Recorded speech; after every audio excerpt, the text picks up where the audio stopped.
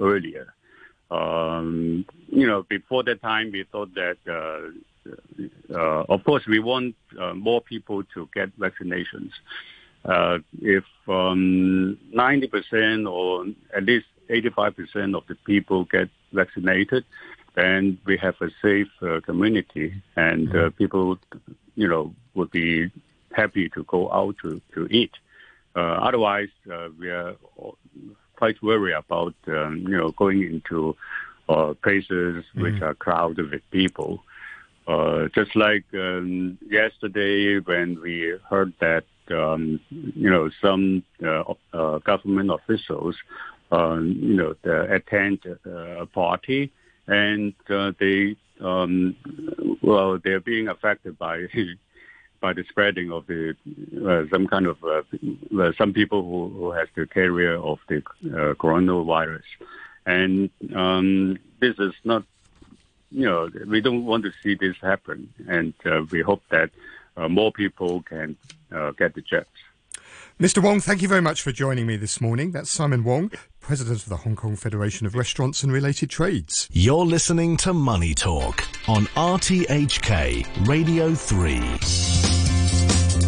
Final look at the markets for this morning, where we're seeing a rally in Asian stocks. The ASX 200 in Sydney up 1.4%. The Nikkei 225 in Japan is also up over 1% now. Kospi in South Korea, similar story there, up about 1.1%.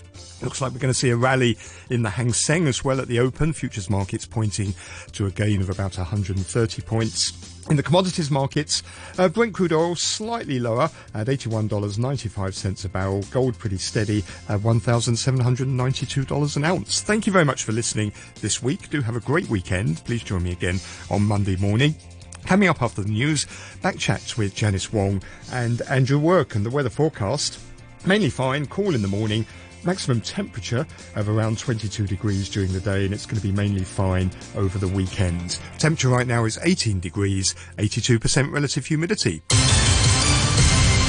It's 8:32. Here's Andrew Shorosky with the half-hour news. Two senior officials who've been sent to quarantine have apologized for going to a banquet attended by a woman who later tested preliminary positive for COVID. The Home Affairs Secretary, Casper Choi, and Alan Fung, a political assistant to the Development Bureau, were among at least 11 officials present. Most left before the COVID patient arrived. The event was hosted by Whitman Hung, a local deputy to the National Legislature, reportedly to celebrate his birthday. Executive Councillor and lawmaker Regina Ip says she was surprised to hear that so many officials were there. Well, it's not just Casper. I was surprised that so many senior officials would attend one birthday party. I myself, I find that I don't really have much time for partying. When the government was already aware of the Omicron threat, that so many senior officials would congregate at a social event. A labor unionist fears unemployment could return to over 7% if a fifth wave of COVID infections persists for more than 6 months. Legislator Lam Chung Sing from the Federation of Hong Kong and Kowloon Labor Unions says he accepts the need for COVID control measures but is concerned about their impact on workers. He called on the government to provide workers with compensation. The government can provide some compensation for those industry, especially for those industry affected by the social distancing measure, because for many beauty and massage establishment, some employers before they maybe share the benefit with the employees, but not at the end of the years. But now they may cancel the year-end bonus to the employees, and I think for the employers, it's difficult for them to operate. 5 overnight lockdown and testing operations have concluded, with no cases being found at blocks in Apple Chow, Tai Po, North Point, Happy Valley, and Ma On Shan. In total, some 3,300 residents were given tests. President Biden has accused Donald Trump of holding a dagger to the throat of American democracy in his most heated attack yet on his predecessor. In a speech marking the first anniversary of the storming of Congress by Mr. Trump's supporters, President Biden accused him of spinning a web of lies and trying to rewrite history. He blamed Mr. Trump's refusal to accept his election defeat as the spark for an armed insurrection. They didn't come here out of patriotism or principle. They came here in rage. not in service of America, but rather in service of one man. Those who incited the mob, the real plotters. And that's the news from RTHK.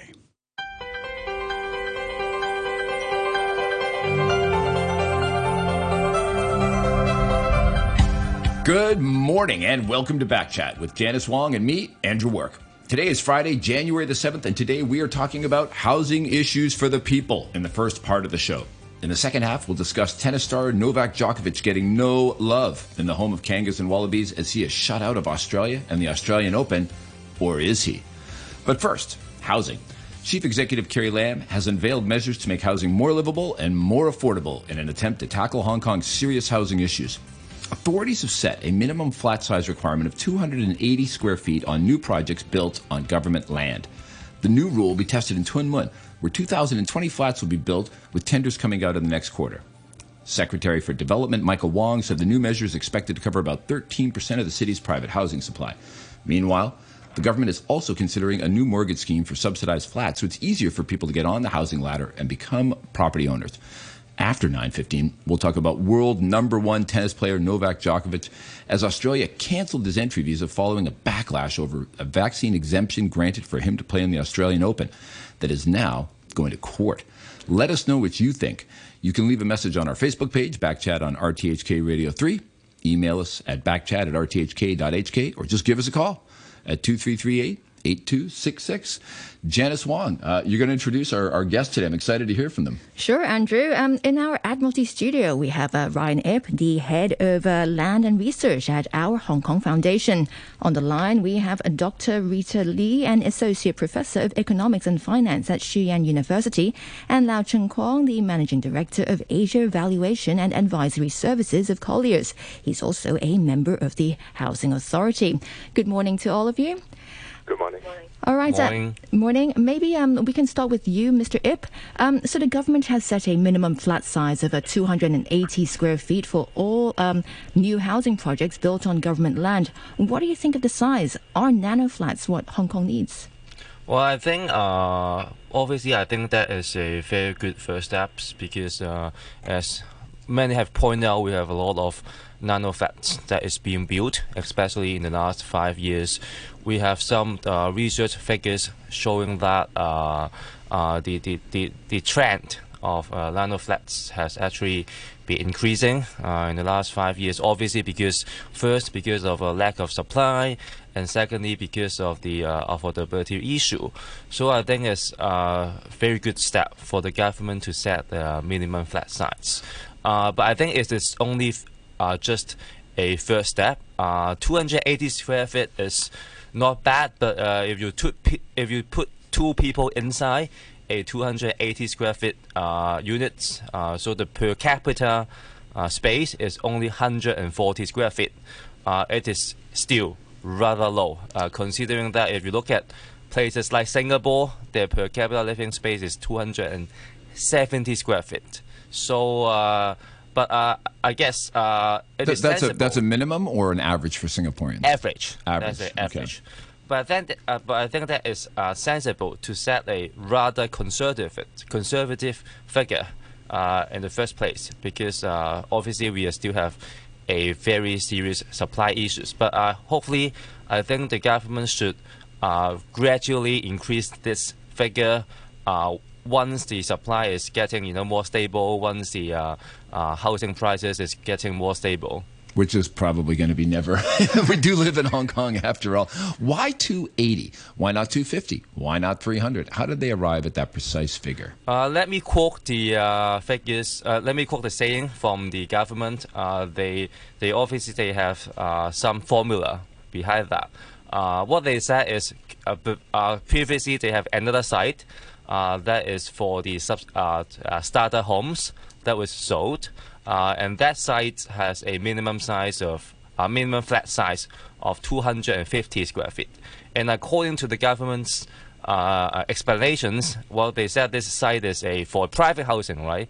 So obviously a private housing should have a little bit better living environment than a subsidized housing. So they said a 10% 10% higher then the starters home site would be suitable.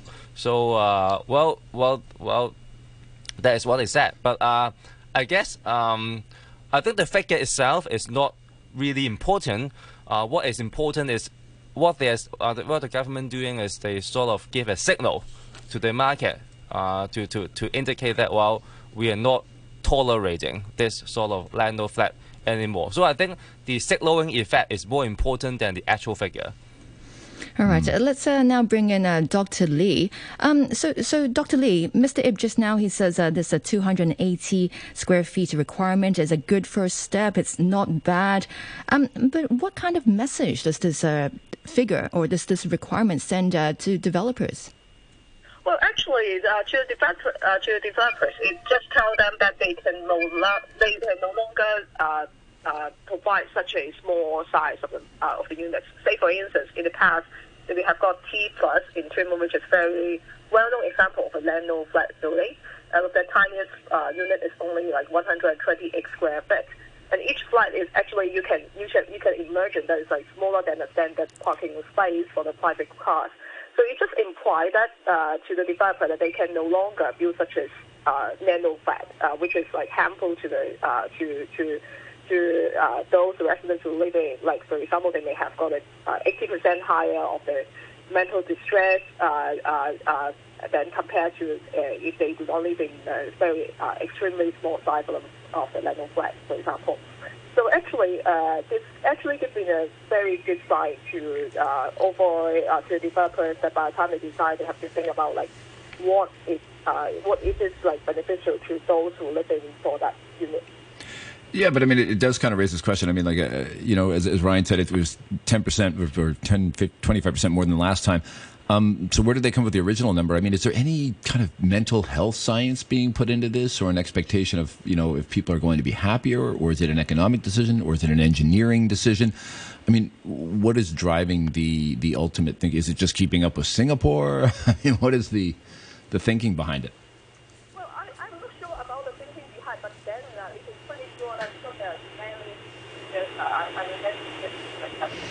Rita, you're going to have to hold the microphone you're using closer to your mouth because it's really hard to hear you. Hold on. I'm not using the microphone yet, but okay.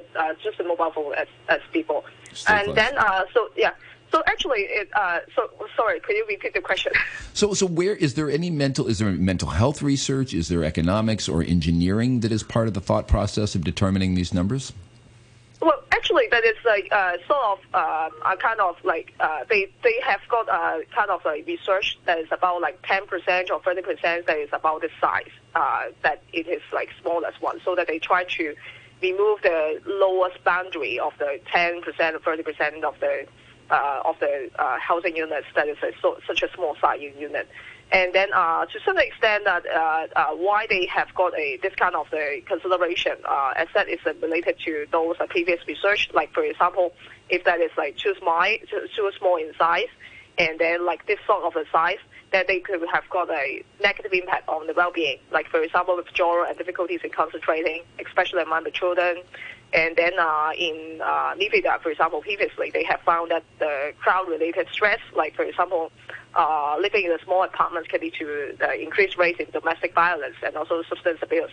So that there are actually some kind of research that is related to the size of units, and so that's like the mental health situation and scenario. And then for economic-wise, I think that is like it's actually linked with like if the size is too large, for example. Then, of course, that the number of units that you can supply is it will cripple the number of the units that you can supply in the market. So it affects the supply in the market in itself. Before that, we have got like new territories, northern part of the developments, and so as the land touch mode that is fixed. Okay, so that is sort of like related to the supply issue of the economic side. And then, of course, that is also related to whether or not that there is like some kind of like individuals that they are happy with like this sort of the size as well. So by the time we sell it, we also have to consider whether or not that it is still, even though that it is small, but it is acceptable to some of them. Right. Okay. Lau Chung Kong from Colliers. How is the market reacting to this? Ryan Ip said it was a message to the market. What are they taking from this? Lau Chung Kong? To the market itself, the message is very clear that they no longer would like to see such a small sizing unit. They no longer, like just in the past, they would like to see a lot of the small size unit as, like for example, they have no individual bedroom. They are just like open units, and then they try to put it into what they call it as a pipe-like flat. Or the flat is so small that it's like just kind of like a kind of a punishment, as like for example with the prisons that is like pretty small in itself. So they would like to turn this.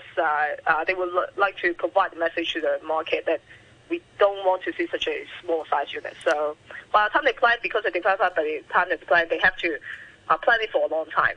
So in the long run, it means that probably they have to design some of the flats that is larger instead of like as small as what we have now. Sure. Not only consider those like affordability issue, but we also have to consider there's like the living quality issue instead. Gotcha. Lau Chung Kong, is the market getting the message? I would say... sorry, Rita, we're going to ask Lau Chung Kong from Colliers to get in there. Yeah. I think, we are yet to see what the reactions from the market. Because right now, the government has just announced the requirement or the minimum requirement of these sort of flats. But the sale of the Twin Moon site is yet to happen. So this is the first step. And the next step we are yet to see is whether this procedure or this requirement will be applied to future land sales, and also whether this will be applied to all the lease modification or new land grant, exchange with the developers. But one sector which would not be governed by this yet would be that sort of, urban redevelopment projects held by the private developers that within the government lease, they would not have such requirement. When we look at urban redevelopment projects, right now handled by the URA, they have already previously set certain requirement for minimum size, and the current standard used by URA is more than 280 square feet. What my observation is that within the next 2-3 years, these sort of nano flats will still be on the market because those projects, which they have, already started, for example, the construction or the foundation, the developers may not, want to change the design for the time being. But in the future, for those projects which are under planning right now, I do have this sort of observation that if I were a developer, then I need to take care of the sentiment in the market when people, or buyers, they may not like to see, that many nano flats to be supplied to the market. Yeah. It is likely, very likely that these sort of small units, for example, less than 200 square feet, they will disappear from the market. And that, I would say more decent size would become the trend in the future. Yeah, because I know what you mean. There's a new place that just opened on Robinson Road. It looks like they're trying to market as a very upscale style living. And I actually went by the showrooms at IFC, and they were tiny. You couldn't invite somebody over. You could literally sit on your sofa and touch your TV on the far wall. The bedroom could barely fit a bed, and this was like being marketed as an upscale lifestyle option. So is the private sector still supply? You say the private sector is in the process of building these. Is this? Yeah. We're going to see a lot more of these, but even the upscale market has these tiny flats. Yeah, because you need to see that. The upscale feeling comes from the location, the mid levels.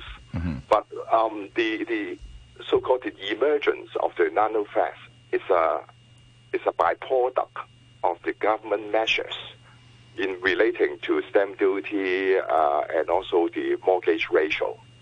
This is how this has been, so-called created as, an unintended consequences of the demand measures or demand management measures in the residential market. And for developers, if they want to buy from the government, for example, a plot of land, they need to calculate the maximum price that they can offer.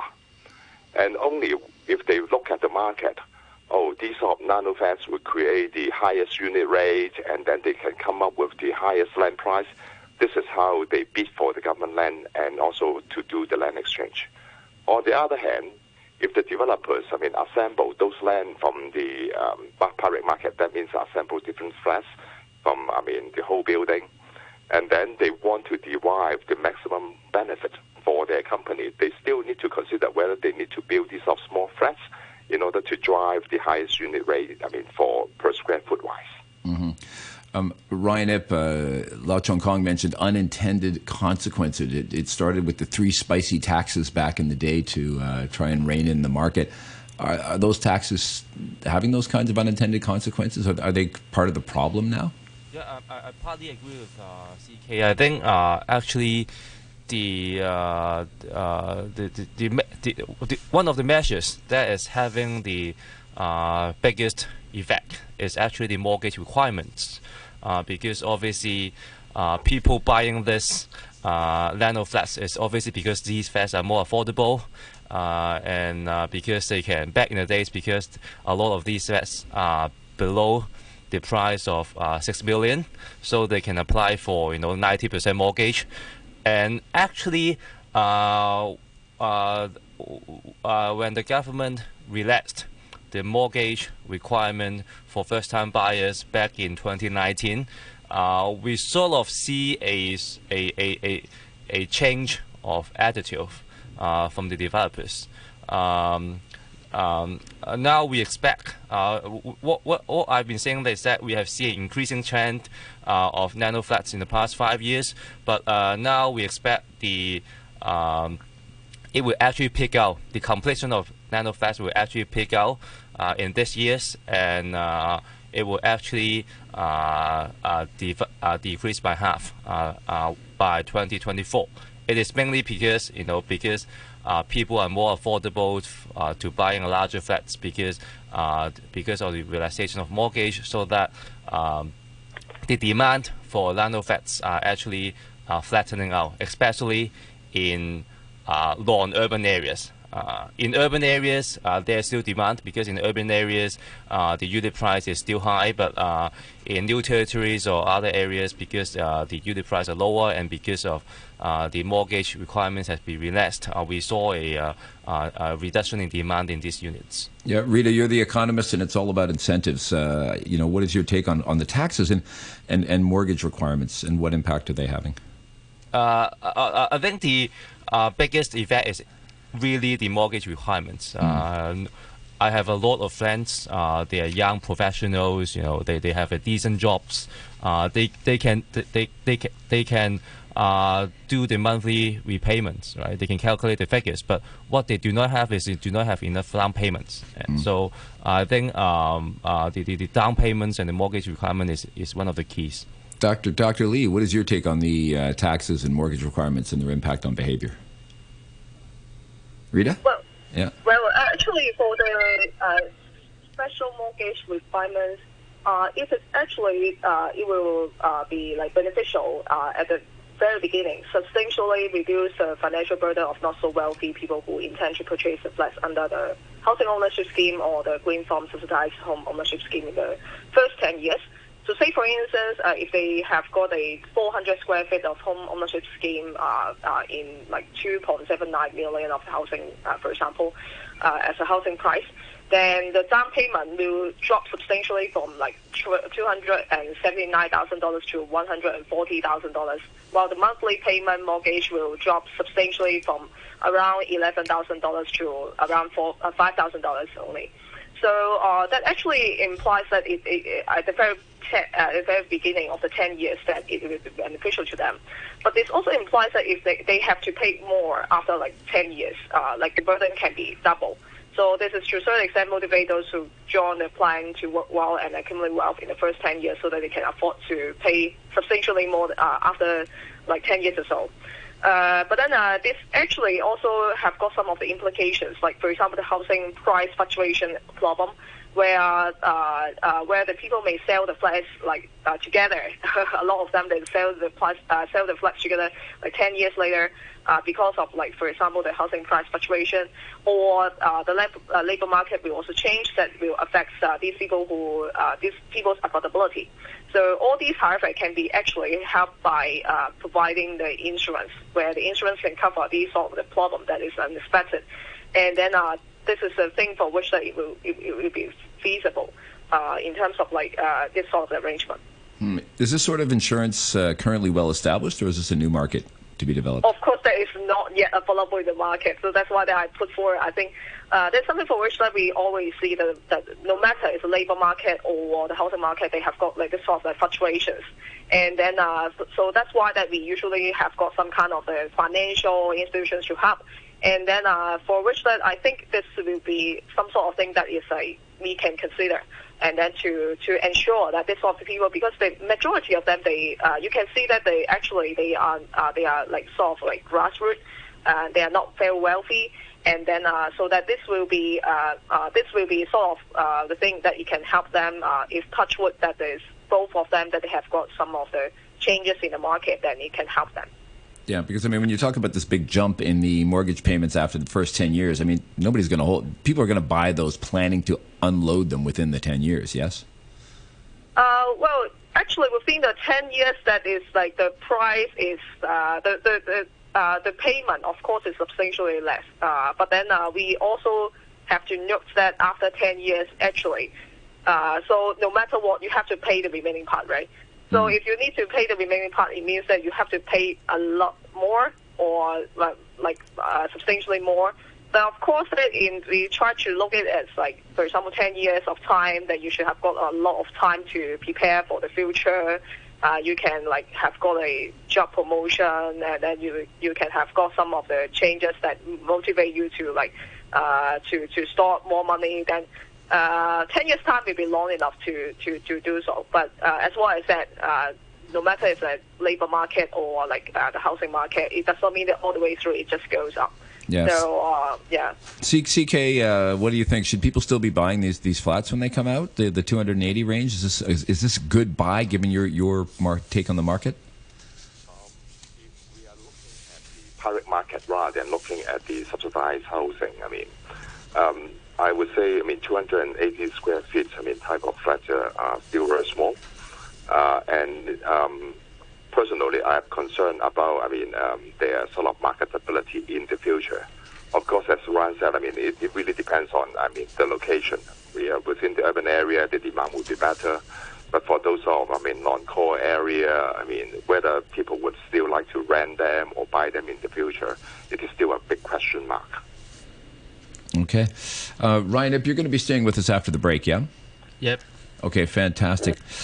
So, Rita Lee, can we get a final word on you as we go out? Just, we talked mostly about the valuations and the impact that taxes and mortgages were having on this. But, are people really going to be happier living in these flats? Bigger's better, but is it big enough? You mean would they be happier if they have got 280 square foot for this sort of arrangement? Yeah, is it enough? Actually, I think for the 280, it is not really large. As you see that a lot of the housing unit, 140 maybe one bedroom only. 280 you can just consider as a 2 bedroom, but nothing, no more kitchen, no bathroom. So that 280 I would just say that it is a sort of we consider the market, we consider the supply, we consider these all sorts of things, and then we just come up into 280 square feet. But then it is not really, it is still not an ideal case in most of us eyes point of view. So that's why that still that we have to consider, for example, whether or not that we can try to change some of the school where they have to be closed down, and then they have no more students. These schools can be actually turn it into some of the housing units Okay. All right, Dr. Lee, I'm afraid we have to take a short break for the news summary. Thanks again for joining us this morning. And that's Dr. Rita Lee, an Associate Professor of Economics and Finance at Shuyang University. And also many thanks to Lau Chen Kwong, the Managing Director of Asia Valuation and Advisory Services of Colliers. And Mr. Ip, you'll be staying with us for a bit longer so we can discuss more after the news when we'll be joined by Raymond Chan, a former president of the Hong Kong Institute of Surveyors. And just a quick look at the weather. It'll be mainly fine with a maximum temperature of around 22 degrees. Right now it's 18 degrees, relative humidity 78%. Or comments on today's topic, feel free to contact us. Our email is backchat@rthk.hk. Our telephone number is 233-88266. And our Facebook page is Backchat on RTHK Radio 3. Still with us on the program is Ryan Ip, the head of land and housing at our Hong Kong Foundation. And joining us now is Raymond Chan, a former president of the Hong Kong Institute of Surveyors, who is also a member of the Housing Authority. Good morning to you. Good morning. Morning. In the first half of our program, we're discussing the 280 square feet requirement set by the government for future housing projects on government land. Mr. Ip thinks it's a good first step. It's not a bad idea. What do you think, Mr. Chan? I also think that it is a good idea. Good, why? I think that it is a good idea. Yeah, but why do you think it's a good idea? And is it enough? Like, why 280? Why not 350? We need to be practical. If you are aiming for some small units for, say, a single-person occupancy, 280, I think it's a reasonable size. I think that now the government is what it's doing is trying to give a guidance on the minimum size that we should be producing. Now let's notice that the government is not changing the law to limit or to illegalize any small size unit because some people think that we have to demand we not say that it is not illegal to do so. So the government now is taking the lead to give a guidance on what is the minimum size that the government thinks is suitable for the market. Personally, I think that what we regard as the mini size unit, which is too small, I think. It's not long-lasting demand market. After some time, people will find out that these small units will not be too marketable, especially on the second-hand market. After people think that, I will still find out that the practical use of that is not that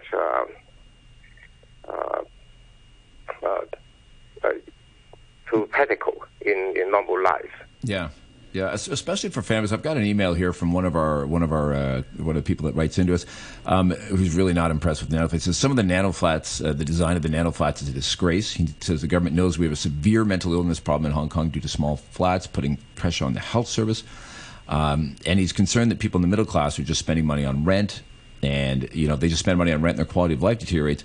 But he also says that bigger properties with more rooms should be encouraged so whole families, including grandparents, can live together and not put a burden on old folks' homes.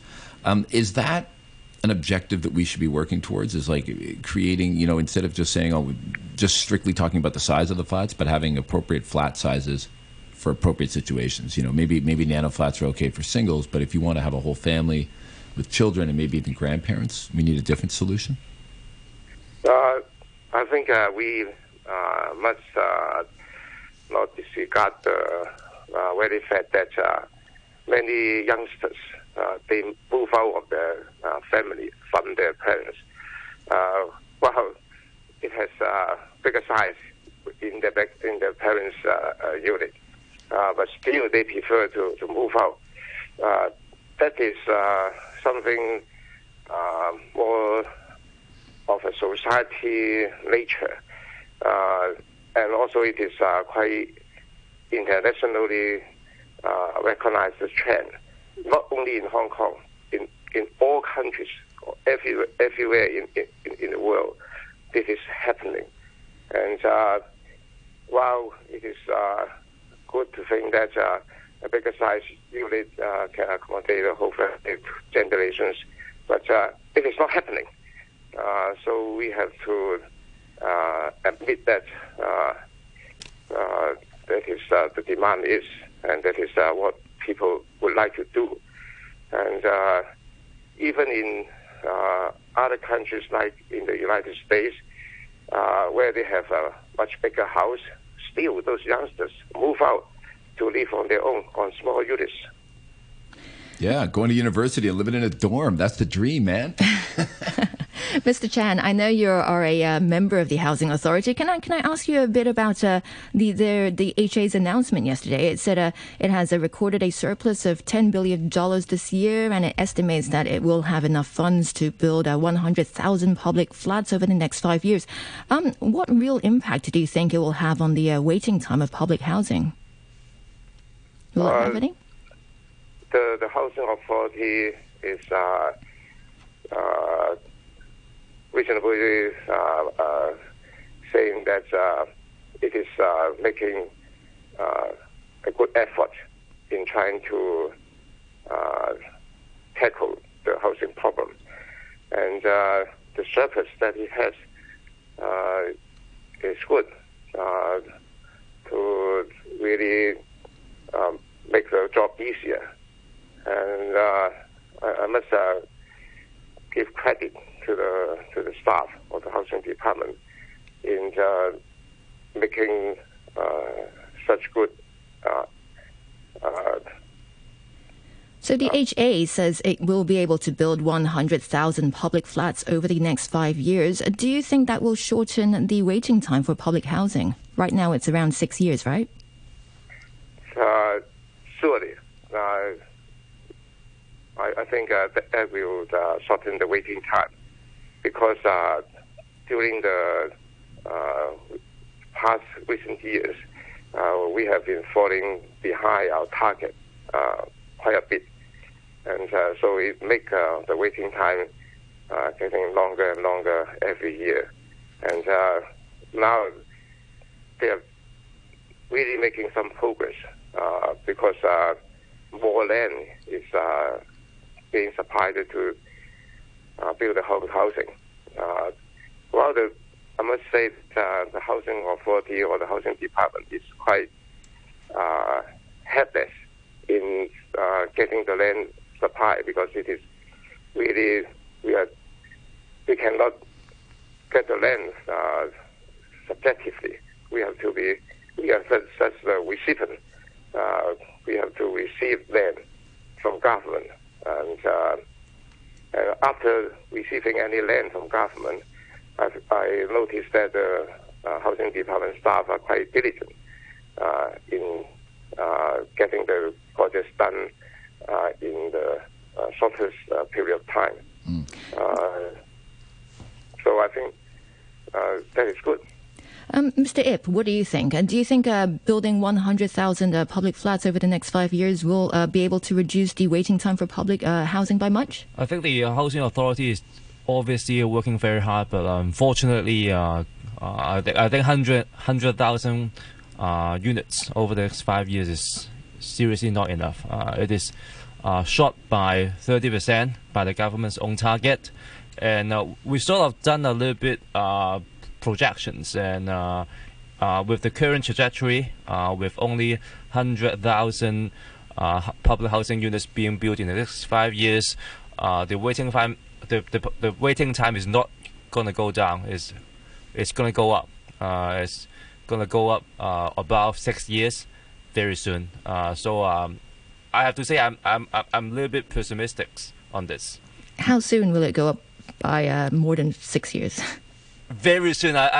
This year. Currently, it was 5.9 years. So I expect it will go above 6 years within this year. Yeah, and I mean, we've talked about that on the show before. There's no limit to how many people want to apply for cut rate flats in Hong Kong, and I unfortunately know people that have done things like had one of their spouses quit a $45,000 a month job so they could qualify for public housing, and then she went back to work right away at the same salary. I mean, people are gaming the system all over the place. I have a question here, just changing gears a little bit, and Ryan, I think you'll be able to answer this. And maybe we didn't make it clear. Is the 280 square feet only applicable to public housing, or is it for private housing as well? But that's not really the case. I think in this case it is for flats built on government land, right? Yeah, I think this 280 square feet requirement is applied on private housing, but it is only those private housing that is built on government land. And currently it is only a testing program. It is only a pilot program. It is only applied on one site that is going to be sold in Tuen Mun, and the government is considering, depending on the effect of this sale, the government is considering whether it will apply to other sites, other government sites as well. But as CK said, it won't be applied on redevelopments because it is only applied on the government sites. Right. So that answers our email from Shaw. Thank you very much for that email. So, I mean, earlier you said it's going to send a message. So, I mean, you said this is just one site that the government is putting out for developers, but are other developers going to see that and say, if I make applications for other projects I want to do, I better be over 280? Yeah, I think so, because but I have to say this. It only depends on. It also depends on the size of the sites. This site from Tuen Mun is a relatively large site, so it is relatively okay because it is more flexible in terms of flat mixings. But for some smaller sites or those with irregular layouts, the flexibility of flat mixings may already be limited, right? So if you put this restriction on, it will further reduce the flexibility of flat mixings on smaller sites. So I think it is, I have to say, not every site would be suitable of having this requirement. Okay, because I think a lot of people saw the headlines and thought, oh, this is the new minimum for any flat built in Hong Kong forever and ever. This is the new, but that's not the case at all, is it? No. Okay. All right. Just one final question. The Housing Authority yesterday, it also said it has tightened the resale restriction on subsidized flats to curb speculation. Mr. Ip, do you think that will work? I have to say I won't think that will work. We need to think about why the prices of this resale public housing are high. It's because there's a high demand, right? And because there's not enough supply. And if you sort of restrict, if you further tighten the resale restrictions, the practical effect is you're going to squeeze up the supply further, right? So there will be less supply and the price will go even higher. So I think that will not solve the issue. So what do you think is the best solution for that? I think the best solution is actually to one is to increase supply, increase the first-hand supply, for sure. The second one is it will be rather counterintuitive is to sort of relax the resale restrictions, because by relaxing the resale restrictions, you will sort of increase the supply in the secondary market, and having more supply, you have a better chance to sort of stable the price. All right, we'll have to leave it there for now. But thanks again for joining us this morning. That's Ryan Ip, Head of Land and Housing Research at our Hong Kong Foundation. Also, many thanks to Raymond Chan, a member of the Housing Authority, and he's also the former president of the Hong Kong Institute of Surveyors. It's now 16 minutes past 9, and let's move on to our final topic today. And that's about world number 1 men's tennis player Novak Djokovic, who has been denied entry into Australia amid a storm of protest about a decision to grant him a medical exemption from COVID-19 vaccination requirements to play in the Australian Open. For the latest developments, we're joined on the line now by journalist Tracy Holmes from ABC News. Good morning, Tracy. Hello, Tracy. Hello, Andrew. Hello, Janice. Hi, good morning. Welcome to Backchat. So is Novak Djokovic still stuck in an immigration hotel fighting deportation? Right, so he's been granted, there's been an injunction taken out against the deportation order, effectively, and the case will be heard in the Melbourne courts on Monday from 10 a.m.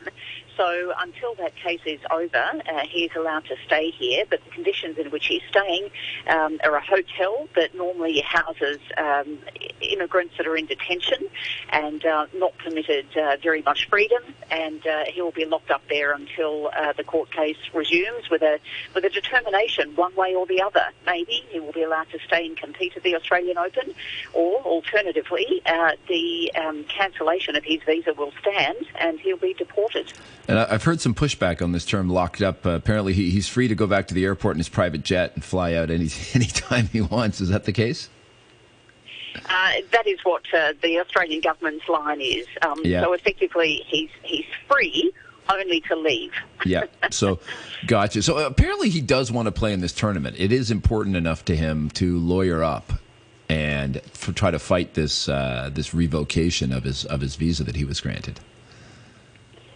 Is that fair? In some ways, perhaps it's more than just playing in the tennis tournament. From his point of view, and I think listening to what his parents and others had to say at a rally that was held in Belgrade overnight, it's about fairness and justice. And so every point that was put in front of Novak before arriving here, he addressed. So he requested an exemption. It went to 2 different medical panels. He was granted that exemption. Then he applied for a visa. He was given a visa, and the same department that issued that visa then rejected the visa when he landed in Australia sometime later.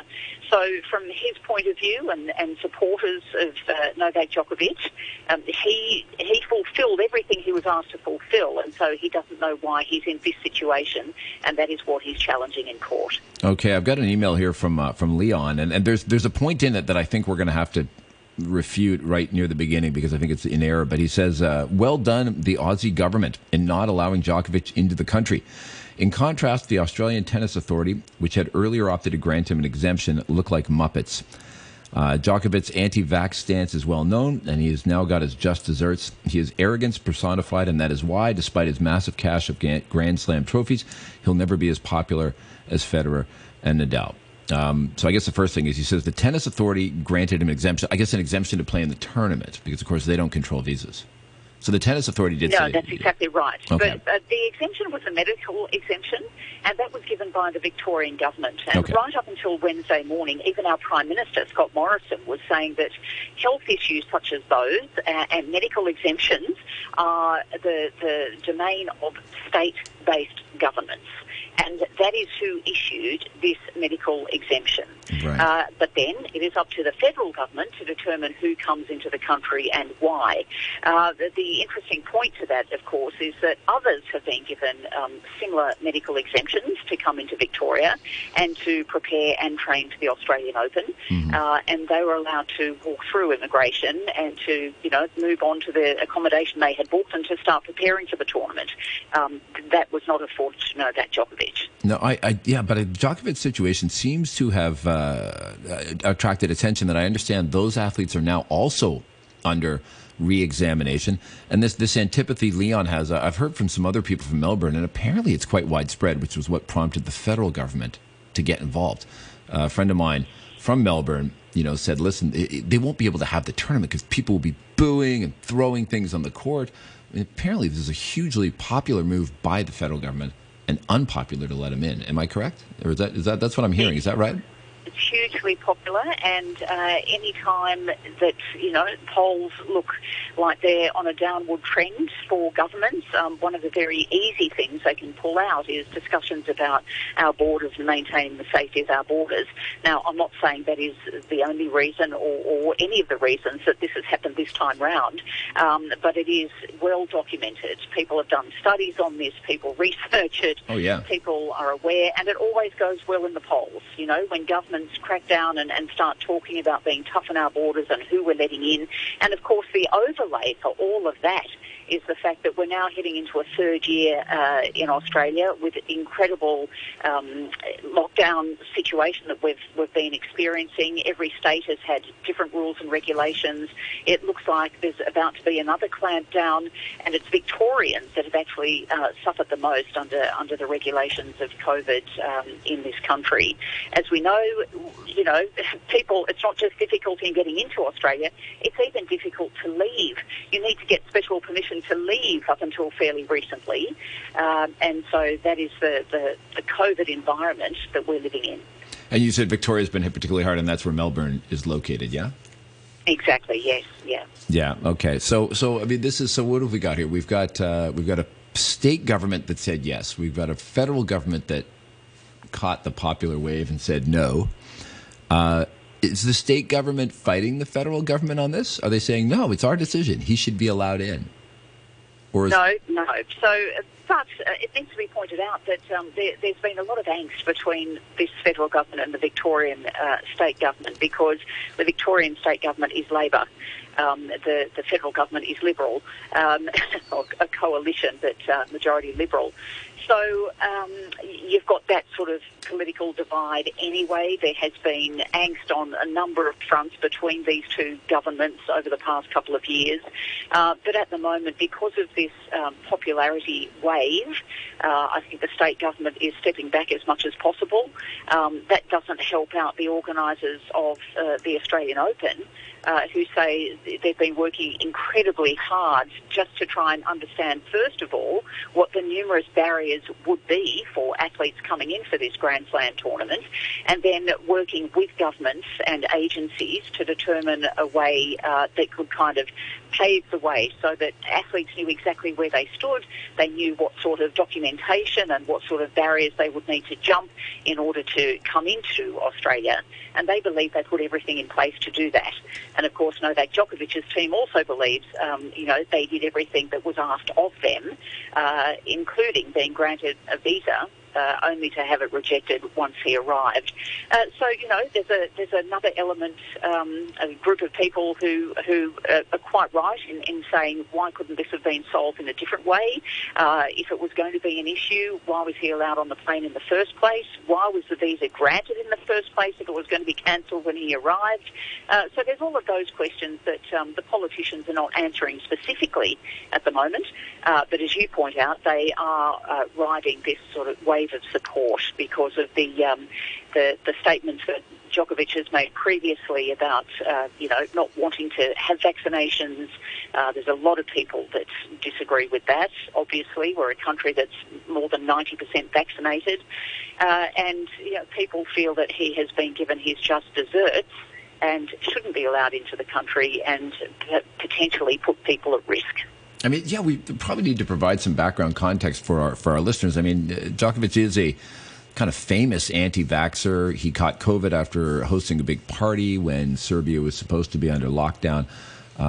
Flies in on his private jet. I mean, that all seems kind of the antithesis of high vax, or very, very quarantine-sensitive, egalitarian Australians. Yeah, I think it's interesting that we use the word egalitarian. It's a word I use often when I talk about Australia to other people. But we are also highly conservative. And I think, sometimes we only know our own cultural bubble, don't we? And we don't understand the cultural bubble or the cultural environment in other places. So Novak Djokovic is from Serbia, where vaccination is not high. It's not of prime importance. There are different attitudes to it.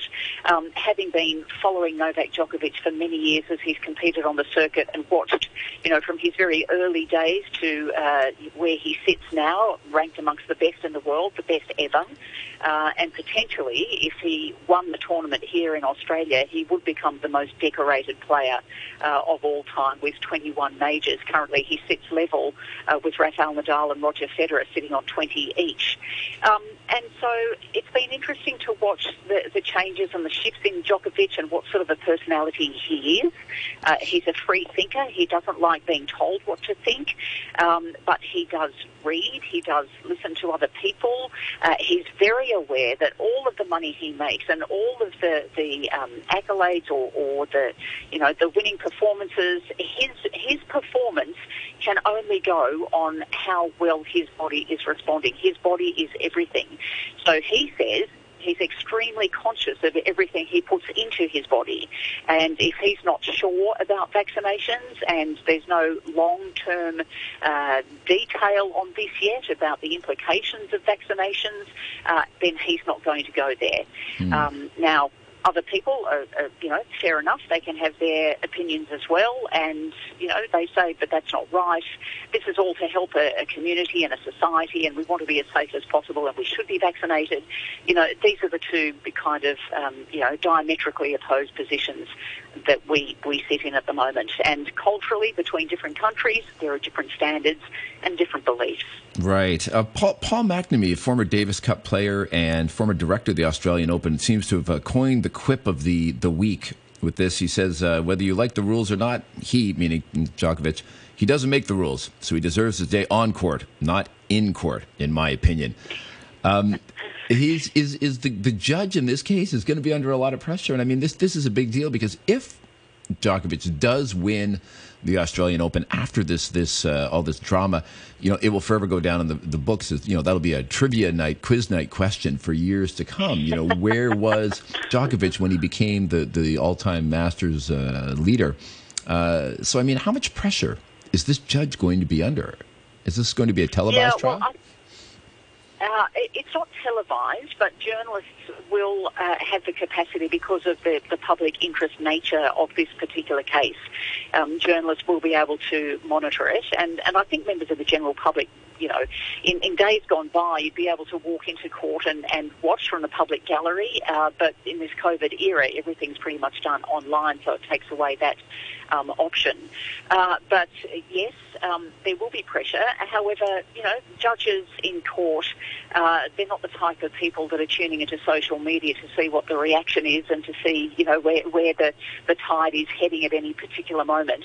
And their decisions are supposed to be based entirely on an interpretation of the law. So in that regard, it's going to come down to who of these two teams, the legal team representing the federal government or the legal team representing Novak Djokovic, comes up with the best arguments as to why this deportation order, or the cancellation of the visa, I should say, should stand or not. And so it will very much come down to the merits of the arguments provided by each of the legal counsels.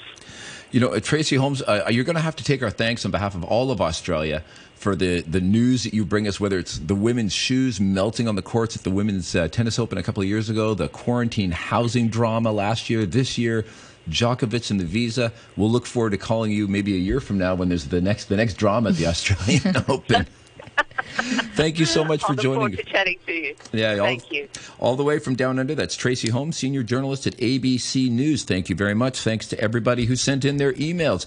Thank you to Yuki, our producer, for pulling this together today. James, our main man in the booth. We're looking at the weather today. It is going to be fine and cool. Maximum temperature of 22, fairly balmy. And we're looking forward to a fantastic weekend. So, Hong Kong, get out there and enjoy it. Thank you very much. Janice, it's been a slice. Thank you. As the risk of severe disease and death from COVID-19 increases with age, vaccines are highly recommended for the elderly. Common side effects are usually mild and temporary. Experts advise that those who have had flu shots before can safely receive COVID-19 vaccines. Even if you have a disease, you should get vaccinated as long as your condition is stable. Just staying home doesn't mean you're free from the risk of infection. Protect yourself. Get vaccinated early. It's 9:31, and now the news with Andrew Shorosky. Two senior officials who've been sent to quarantine have apologized for going to a banquet attended by a woman who later tested preliminary positive for COVID. A labor unionist fears unemployment could return to over 7% if a fifth wave of COVID infections persists for more than half a year. And 5 overnight lockdown and testing operations have concluded, with no cases being found at blocks in Apleichao, Tai Po, North Point, Happy Valley, and Ma On Shan. Those are the stories we're covering this hour. I'll have more on those and others at 10 o'clock. Stand by for the brew. Sociology prof from the University of Set and Costume Design, great interpreter of Beethoven, and oh-so-shy, quiet and retiring doggy council, co-founder of Rockefeller Records. Hello. This is really for adults, it's not really for kids. Yeah, well, it's fun, you know. Decipher what's happening behind the myth. Good morning. In-depth interviews and also observations. Absolutely no way. On your radio and live online, this is The Morning Brew.